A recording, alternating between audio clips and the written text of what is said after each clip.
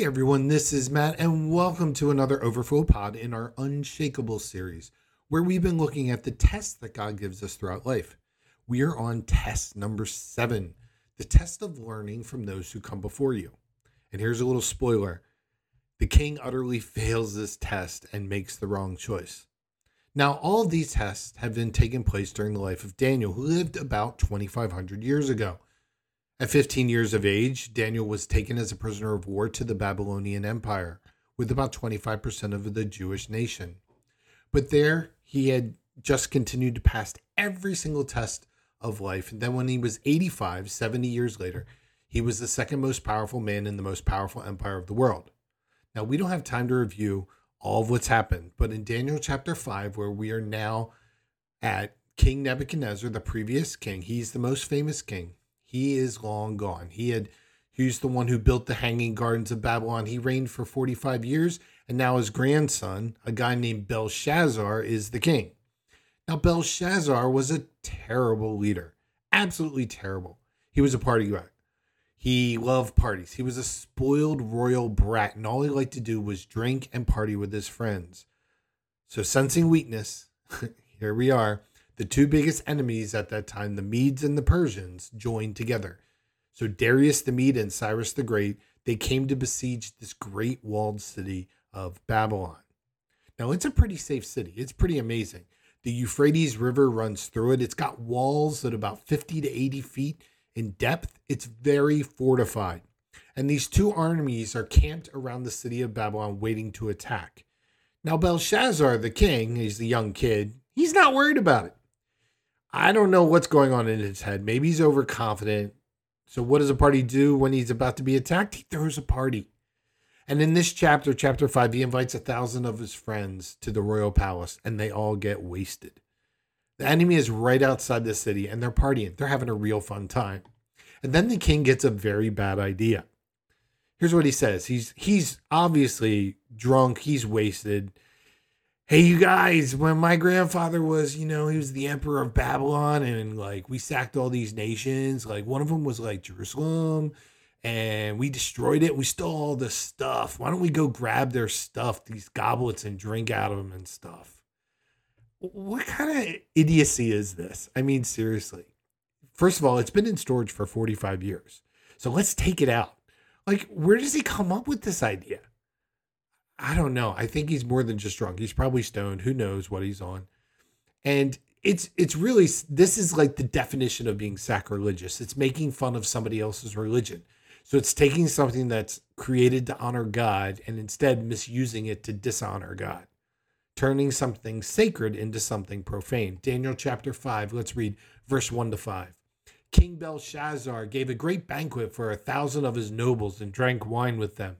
While Belshazzar was drinking his wine, he gave orders to bring in the gold and silver goblets that Nebuchadnezzar, his ancestor or his father, it's kind of like a term like patriarch. It's this term there that can mean multiple meanings. So we think it's like his forerunner, his predecessor, had taken from the temple in Jerusalem so that the king and the nobles, his wives and his concubines might drink from them.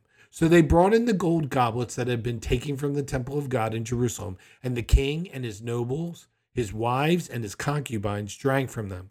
And as they drank the wine, they praised the gods of gold and silver, of bronze and iron and wood and stone. Suddenly the fingers of a human hand appeared and wrote on the plaster of the wall near the lampstand in the royal palace. And the king watched the hand as it wrote. Now this is a hand without a body. Kind of like, remember the Addams Family? If Thing was around, if you know that Addams Family Thing, it certainly wasn't a giant foam fingers that you see at sporting events. But anyway, by the way, have you ever heard the expression, the handwriting's on the wall? This is where it comes from. It's a story from 2,500 years ago. And this idiom is, the handwriting's on the wall, which means that a warning, bad news is coming. You're about to get fired. Whatever, handwriting is on the wall. Anytime you use that expression, it's from this story. It's referring to the fact that Belshazzar has been warned he's going to die that night because he has been sacrilegious. He hasn't been humble. This is a warning. Daniel 5:6 says his face turned pale and he was so frightened that his legs became weak and his knees were knocking. I love this last phrase. Other translation says his hips gave way. That's just a polite way of saying he soiled his pants. He was moved, if you get my drift. Listen to the King James Version. I love this. Then the king's countenance was changed, and his thoughts troubled him, so that the joints of his loins were loosed, and his knees smote one against another. I don't know about this one, but this one may be the source of expression. It scared the out of him. That's probably where it came from. That's exactly what happened to this king. Sometimes the Bible is a little too PC, where they don't talk, like the translators don't really go into bodily things that happen. And I really think he crapped his pants. And 1,000 guests see this handwriting on the wall, and nobody can read it. Nobody understands it. Nobody can interpret it. So they call for this guy, Daniel, who's been serving now, first as a prisoner of war, then as an intern, now as an administrator, and he's moved up. And by this point in Daniel's life, he's developed the reputation for being the smartest guy in the empire. He's the best educated. He's the wisest. He's the go-to guy when you don't understand something. When there's a mystery, who are you going to call? Daniel, not Ghostbusters. So they call on Daniel, and he comes to the banquet hall, and Daniel reads the message, and he can translate, and he interprets it. And here's what the message says in verse 25. This is the inscription that was written, Mene, Mene, Tekel, Parsin. Now, nobody understood that phrase because it's really just simply Aramaic. It's very rare to have an Aramaic phrase in the entire Hebrew scriptures, the Old Testament. Everything else in the Old Testament was written in Hebrew, which, by the way, was the language that Jesus spoke. He spoke Aramaic. He not only reads it, he translates it, and then Daniel interprets it. He says, okay, king, Mene means numbered. It means your days are numbered. God has numbered the days of your reign, and they're going to end. Your time is up. Your number has been pulled. Tekel means weighed in the balance like a scale. You've been weighed on the scales of God, and you haven't measured up. Then he says, Parsin means divided. And he says, your kingdom is going to be divided tonight between the Medes and the Persians, and you're going to die. And the word parsin to a Chaldean mind is like a play on words. Parsin and Persian, they're real similar. And this is not exactly good news. You're about to lose your kingdom, and you're going to die tonight. But Daniel, because he always does the right thing, he gets promoted. Verse 29 and 31. Then at Belshazzar's command, Daniel was clothed in purple. A gold chain was put around his neck, and he was proclaimed the third highest ruler in the kingdom.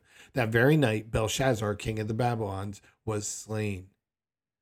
And Darius the Mede took over the kingdom at the age of 62. Archaeology tells us how they actually invaded. It's pretty neat. They didn't try to tear the walls down. They couldn't.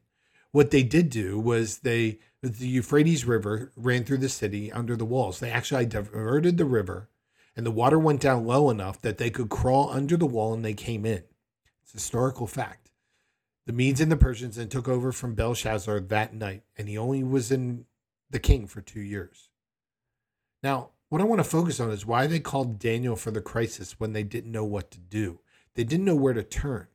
There are a lot of crises in the world, and we need people like Daniel. We need women and men who can say, this is what this means, and this is going to be hard, and these are some tough words, and we need to do this. Said Daniel developed a reputation for being the go-to guy because he was the wisest man in the empire. In fact, let me go back and show you what the queen and the king said about this guy, Daniel 5, verse 10 to 12. The queen, hearing the voices of the king and the nobles, came into the banquet hall. May the king live forever, she said. Don't be alarmed. Don't look so pale. There is a man in your kingdom who has the spirit of the holy gods in him. In the time of your father or ancestor or predecessor, he was found to have insight and intelligence and wisdom like that of the gods. Your father, predecessor, King Nebuchadnezzar, appointed him chief of the magicians, enchanters, astrologers, and diviners. He did this because Daniel, whom the king called Belteshazzar, was found to have a keen mind and knowledge and understanding, and also the ability to interpret dreams, explain riddles, and solve difficult problems. Call for Daniel, and he will tell you what the writing means. Two things here. First off, would probably be in much better shape if the queen ruled instead of the putz Belshazzar. She's not even part of the party. She hears the voices and then comes into the hall. So she is not invited. All his wives and his concubines. So this guy has a huge harem, but the queen isn't there. That is fascinating that she was not there at this huge banquet. She's probably freaking out because of the people are, about to siege the city. Something to think about. She was sober. She was regal. She may have been scared, but this was no time for a party. But it's all speculation. All we know is that she wasn't there. I'm guessing that's the case. But one thing for sure is she is the only one with a plan. She is the only one with wisdom. She is the only one who recommends a solution that works. Second is Daniel has an incredible reputation. Think about it. Notice those three things. He says you've got God's spirit in you. You're brilliant in your knowledge and you're extraordinary in your wisdom. That's pretty cool. I like people to say that about me. I'm sure you would as well. And God used Daniel because he was wise. But here's the thing about wisdom. Wisdom is a choice.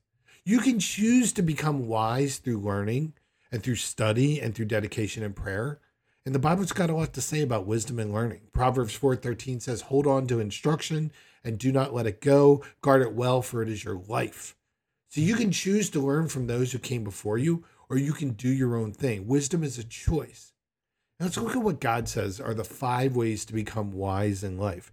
And there's benefits to love, there's benefits to wisdom. And when you do things that God says to you to do, you're just going to become a wiser person. And maybe you won't fail the test like Belshazzar of listening to those who come before you. So the first thing you got to do to become wise is, number 1, make a commitment to never stop learning. It all starts with a choice. Nobody can decide for you. You got to make this choice yourself. You have to realize how important learning is the rest of your life. Proverbs 23:12 says, apply your heart to instruction and your ears to words of knowledge. I've actually heard people say, I'm glad I'm done with school. Now I can start my career and I never have to study again. I want to say, you know what? You're never done learning. Go on. You need to get your master's, maybe even a PhD, to keep learning in your field. Tell that to God. You're done learning and he'll laugh at you. The rest of your life is really, you need to be in education mode. There are a lot of things that God wants to teach you that you haven't learned yet. Learning is not a stage of life. Learning is your life. Think about it. Every day, God wants to teach you something new. My car has had a lot of problems and I'm worried that it's going to last. And so I've been looking up like buying a car, whether it's a used car. And right now buying a used car is really hard because of COVID and supplies issues and all kinds of stuff. It is really hard.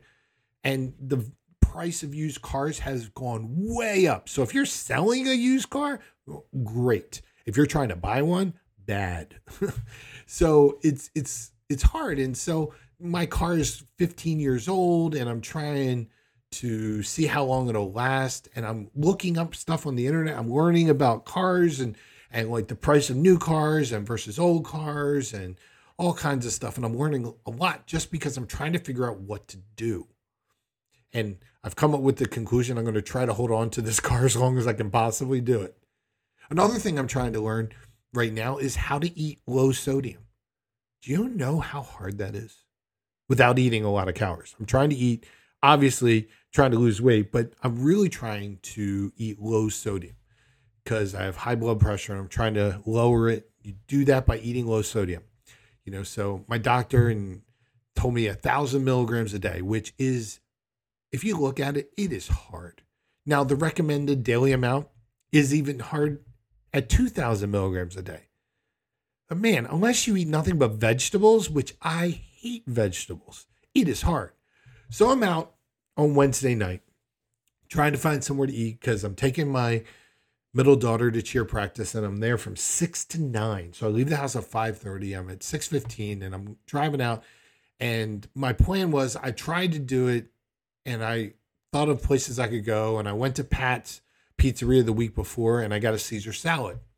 And it had low calories, but then I looked at the sodium and I was like, whoa, it had like 2,200 milligrams of sodium. And I was like, that's way too high. So then I was going to go to Wendy's to get a grilled chicken sandwich and a potato. I was like, man, that's high. Slice of pizza, forget about it. Don't even go there. Oh, So then I was like, maybe I'll just get a meatball sandwich. There can't be that much sodium in a meatball hoagie, right? I looked it up, 6,850 milligrams. And I was like, holy smokes, that's enough for my whole week just in a meatball hoagie. And you know what? I could eat 2 of them. And in fact, in the past, I have just for one meal. It's like 13,000 milligrams of sodium. No wonder I have high blood pressure. So I was like, you know what? I'm just going to get a Caesar salad from Wawa. So I go in, I look it up online. Like I'm in the parking lot and I'm typing this podcast out right as I'm preparing this. I'm writing it out, and I got my laptop, and it's hooked up to the steering wheel. And I just hope I don't press the keys too hard and push it so that the horn doesn't go off. So I'm typing it. So I'm looking up on the internet. I look up Wawa, and I find Wawa Nutrition. I look up their Caesar salads. I was like, I could do Caesar salad. It's not too bad. And then I saw 1,580 milligrams of sodium, and that was with light dressing. I was like, oh my gosh, 1,580 for a Caesar salad? I then Googled, how do you eat a low sodium diet when you're out? And they're like, well, just ask the restaurants to put less salt into the food they give you. Like, really? My conclusion is this. Unless you're a rabbit and don't put any dressing on anything, it is impossible to eat out with low sodium. It's just impossible. And I'm learning this, and I'm like, man. So I'm like, I'm just not going to eat dinner, and I'm just going to deal. And I'm going shopping at Walmart when I'm done. So I'll just eat a couple fruits and I'll be good to go. Like 5 oranges. That was what I was thinking about doing, or some blueberries. So I get to Walmart, and the first thing I do when you walk into Walmart, I'm in Oxford Walmart, and the very first thing I see is all these fruits. So I'm putting all this stuff in my cart, and there I see prepared salads, and I'm like, and they look so good. And you must be hungry to see a prepared salad at Walmart looking good. So I go over there and I read the label, and on the back it says 480 milligrams of sodium for my Caesar salad. I was like, yes. I was like, under 500, I can deal with this. I mean, yeah, it's 500, but for 480, I can deal with this. I'm going to eat dinner. I'm loving it. I put it in my cart. I'm a happy guy. I'm walking through the store. I'm buying stuff and getting my yogurt and all the stuff for the kids. And so I pack all my stuff. I check out. I get in the car, and I look at the salad. It's in the front seat. All the groceries are in the back. And I'm like, I'll just eat this back at the chair place. And then I was like, I don't have a fork. They didn't have forks there. Why didn't I have a fork? So I was like, Wawa. I can just go into Wawa and snag a fork. Yeah, I'm going to steal a fork from Wawa. So I drive over to Wawa, which is only, less than a mile from the cheerleader place. And I go in, and right about to get a fork, and I was like, something's wrong. So I went back to the car, and I looked at the label again. I was like, this seems so odd that this has, 1,000 less milligrams of sodium than the Caesar salad at Wawa. What's going on here? I look at the back, and I read it, and I saw the calorie count. It said only 170 calories. And I was like, how is that possible? And then I saw little letters I didn't see before. Serving size, 3/4 of a cup. Servings per container, 3.5. I did the math in my head. 480 times 3.5. Holy smokes. I can't eat it. I was like, And I was so mad at myself for not understanding such a simple thing of that as, serving size. You know what? So Caesar salads from Wawa and Walmart, they matched. Every day you got to learn. I thought I was careful. I wasn't. There's always something new to learn every day. Let me tell you, here's something I learned. You cannot eat low sodium and go out to eat, period, unless you just want fruits or vegetables. That's it. Even grilled chicken, because they cook it with a lot of salt. Anyway, that was a major tangent there. What new skill are you working on that you didn't have last year? Are you going to be different? Are you going to be better? Are you trying to be stronger? Are you trying to know more? Are you going to be wiser? You make the commitment, because every day is a learning day, because you've never finished with your education. Ecclesiastes chapter 10, verse 10 says, if an axe is dull and the edge is unsharpened, more strength is needed, but skill will bring success. I mean, that's common sense, right? You ever chop wood with an axe that's not sharp, it's dull, it's just too hard. It's going to take a lot more energy. And right now, when you are listening to this podcast, you're actually sharpening your axe. You're spiritually sharpening your axe to be more effective in the world. And when you take a seminar, when you read a book, when you go to church, you're sharpening your axe. And the Bible says that that skill will bring success. Notice it didn't say desire. It didn't say prayer. It says skill will bring success. So you can pray all you want and have all the desire you want and write down all your dreams, all you want. But if you don't have the skill, you're not going to be as successful as you could be. Learning is important. I mean, look at Jesus. He starts off teaching as a child in the temple. Then as he recruits disciples, he teaches them even as he's attacked at the Garden of Gethsemane, right before he's going to the cross. And Peter attacks one of the assailants. Jesus stops him, waits a minute. Let me teach you something as I'm going away. He teaches Peter about who he is. I'm not here for violence. Come on now, you know me. I'm here to save you. You don't know what you're doing. You're missing my whole point. I need to go with them. I need to do this. And even as he's dying on the cross, he gives words of wisdom to the thief next to him, and maybe to the people underneath him who are watching him, who are making fun of him. He tells the guy, hey, I got you back, man. You'll be with me today in paradise. He's teaching him. And then when he rises from the dead, after dying for our sins on the cross, he teaches for 40 days because they need to know. They need it more than anything else. Belshazzar stopped learning. He just partied. He just sat on the accomplishments of his predecessors, and it didn't last long before it was gone. Daniel became who he was because he never stopped learning. So I ask again, what new skill are you working on right now that you didn't have last year? And if you're not, why aren't you?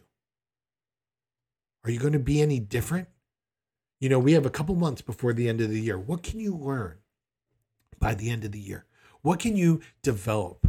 I know for me, it's trying to live healthy so that I last. I'm trying to work out. I'm trying to, and I've always done that my whole life, but now I've added on to that, like trying to eat with my even more healthy with a low sodium diet, which is super, super hard.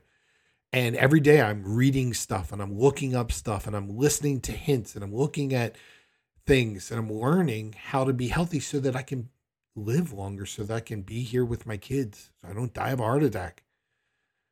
What new skill? What are you learning to be better, to be stronger? Are you going to know more? Are you going to be wiser? You got to make the commitment, because in God's eyes, we never stop learning. We never stop growing. As we're growing close, all of life, we come to know Jesus. That's like the entry point of everything. Like Daniel is like living his life, and these people come in and he's like, man, you guys, you've been measured. You've messed up. And they don't ask him what to do. I don't know if the queen did. I don't know what happened to the queen. I wonder what she did throughout this whole thing. I wonder if she says, what can we do? And he might have told her, well, there's nothing you can do but pray, because these guys are coming. And there's nothing you can do because the king didn't listen. Only the king can change the fate. And he didn't. He didn't do anything. He didn't even yell at him or get mad at him. He just did it. Every day we make the choice to learn and to grow. Are we learning anything in life? Are we growing closer to God? Are we getting to know him more? Are we getting to know the love, how much love that God has for each of us? And if you're not, why not? Make the commitment, because you're never finished with your education. Because you can never pass the test of learning from those who go before you if you stop learning. So in order to be wise, that's the number one thing we got to do, is never stop learning. So I challenge you this week, find something. Say, you know what? I'm going to learn about this. I'm going to become closer to God with this. I'm going to learn about whatever it is, and go for it. And next week, we will continue on this series. God bless.